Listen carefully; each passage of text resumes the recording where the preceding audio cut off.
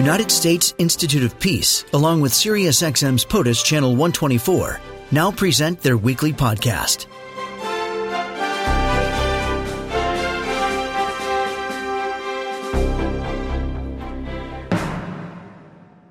We're joined now by the Vice President of the Middle East and North Africa Center at the United States Institute of Peace. Mona Yacoubian joins us now. Welcome. Good morning. How are you? I'm well, Laura. Good morning. I'm glad that you're here. Thank you for joining us today. You know, I'm so glad that we're going outside of the country and focusing on the international implications here of what's happening in the region over there as well. Can you talk to give us a little bit of a step back for a moment, though, because earlier this month there was something significant happening in terms of Syria and Assad's readmission to the Arab League. Tell me about why that was so significant and what happened. Yeah, it's really nothing short, I think, of a sea change that this brutal dictator who has been in conflict with his own people for well more than a decade was, as you noted, readmitted back into the Arab League. Saudi Arabia normalized ties.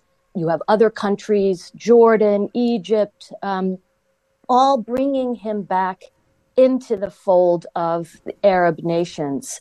And so this is a very significant development in that conflict. Why was that decision made, and what were the circumstances? Yeah, no, in fact, I think what's happened is collectively these regional countries have come to the conclusion that Bashar al-Assad is entrenched in power. He's not going anywhere. And they have decided that isolation doesn't work. They're dealing with many challenges emanating from Syria, whether it's refugees, illicit drugs. And so they've decided rather than continuing to isolate Assad, they need to bring him back into the fold as a way of dealing with these many, many challenges that are spilling over into their countries. There was a catastrophic earthquake in Syria and also in Turkey just a few months ago. Has that had an impact on this decision? Oh, absolutely. So the earthquake, I mean, this trend toward normalization was already well established before the earthquake. But the earthquake really accelerated the trend. It provided, in a sense, political cover for these countries to go into Syria. You had a series of foreign ministers, for example, visiting Assad in Damascus. You had Assad himself taking trips to the region. Then, of course, you had this kind of significant development of his readmission and joining the meeting of the Arab League in May. Tell me about some of the issues you're talking about that are spilling over, and I want to dig more deeply into the idea of the Captagon trade that's happening. It's emanating from Syria, and the refugee issues that are continuing to happen, especially from the hosting by neighboring countries in Lebanon and Jordan, as well as others as well. What has been the confluence of that? Yeah, so in terms of the Captagon trade, this is an amphetamine-like drug, which started, its manufacture began in Syria during the time when ISIS was there. You have now the Assad regime and associated militias taking over manufacture of this illicit drug, essentially turning Syria into a narco state. And Captagon has been flowing through Jordan into Saudi Arabia.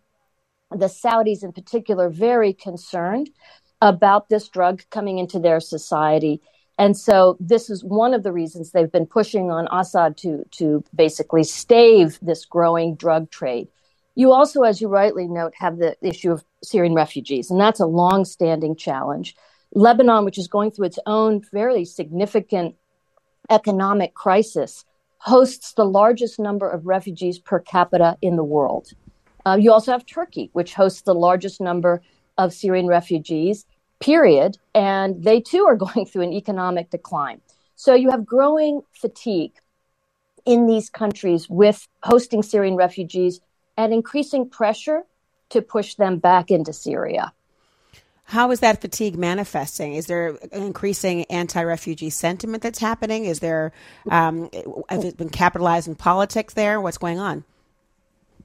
Yeah, absolutely. I mean, you're seeing, for example, in Turkey, where Erdogan recently was reelected, one of the key issues that he campaigned on was, basically the need for Syrian refugees to go back to Syria. You see growing incidents of hostility and even violence, both in Turkey and in Lebanon, aimed at Syrian refugees. In Lebanon, we've seen the Lebanese army forcibly beginning to deport some Syrian refugees. So this is an issue, Laura, that's a growing challenge in the region, particularly since the refugees themselves are understandably quite reluctant to return to Syria as long as Assad is still in power. In fact, the UN Refugee Agency recently conducted a survey of Syrian refugees, and only 1% said that they intended to return within the next 12 months. What impact is this having on the United States? I mean, the United States has been opposed, adamantly so, to normalization. And I'm wondering, now that they have been the decision to bring Syria back into the fold, has it changed the United States' position at all? So you're seeing adamant, as you know, opposition to normalization. There was even a bill recently introduced in Congress, a bipartisan bill that is attempting to stave off any particular normalization of Assad, to double down on existing sanctions and punish countries that choose to normalize with the Assad regime. At the same time, you have the Biden administration, which has adopted, I guess you'd call it, a more pragmatic position, in which they are, of course, not at all interested. The U.S. will not normalize with Assad. But the Biden administration has said, for those that choose to normalize, make sure you get something for it. Seek concessions from the Assad regime. I think there's a lot of skepticism about what Assad would possibly concede. And I think ultimately what we see is just a fundamental tension between the need for accountability and fatigue in the region with this longstanding conflict and its spillover effects. What are I think you've referenced this. What are the Caesar sanctions? So the Caesar sanctions are sanctions that were passed by Congress in 2019 that sanction any investment in a number of sectors of the Syrian economy. And they also include secondary sanctions, which means the U.S. will sanction a third country that should choose to invest in various elements of the Syrian economy. So it's not just sanctioning directly, but actually secondary sanctions that sanction a third country that might choose to invest in reconstruction or other elements of the Syrian economy. Are there other, we're talking about Syria, but what is the next country to watch regarding normalization? I'm curious to see if there are other things on the horizon. Oh, absolutely. I think we need to watch Turkey very closely. We've already seen very significant probes toward normalizing ties between Turkey and Syria. There have been meetings at the foreign minister level, at the defense minister level. And as I said, this is something that Erdogan campaigned on.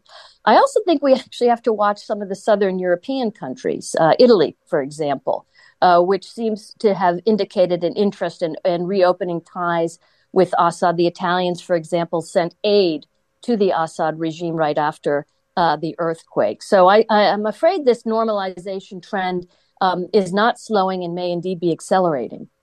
Has Russia played a role in any of this?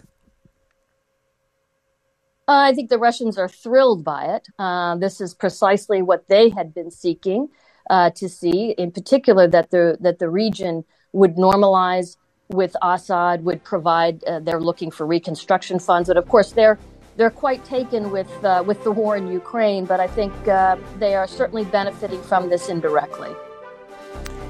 There's so much more to unpack. I'm so glad that you've given us so much illumination on this issue. Thank you for being a part of the program this morning. Good morning to you. Have a great rest of your day. Thank you so much, Laura. Appreciate it. This podcast has been brought to you by the United States Institute of Peace and SiriusXM's POTUS, Channel 124.